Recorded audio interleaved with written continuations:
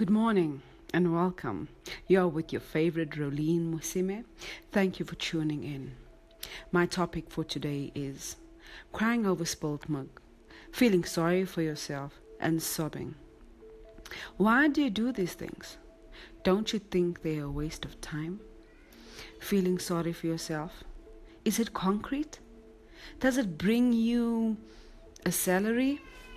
Do you get paid to cry? Do you get paid to feel sorry for yourself and the situation that you are going through? You know, there was one particular person that said to me that I'm a druggie because my father was a druggie.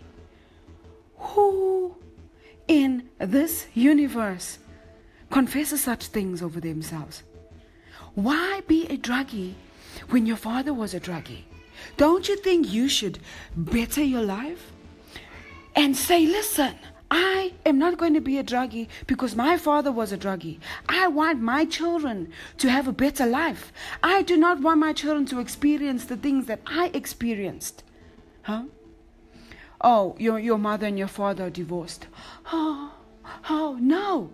Don't sob about that. It's not your fault. And besides that, you can't force people to be together if they're not happy with each other. You need a better mommy. You need a better daddy. And preferably by them being together, that's not going to be better. You need your mother to be happy. You need your father to be happy. And in order for that to happen, perhaps that divorce needs to take place. But you need to understand, you can't hate the world because of your mother and your father getting a divorce. You can't hate everything or look bad upon everything because your mother and father have separated. Stop this, guys. Stop it. You need to know that whatever situation you go through is to strengthen you, not to make you weak. Every situation that you go through is supposed to teach you a lesson. It's a learning curve. Come on, ladies. Come on, guys. Let us do this. Whatever situation we're going through is supposed to make us stronger.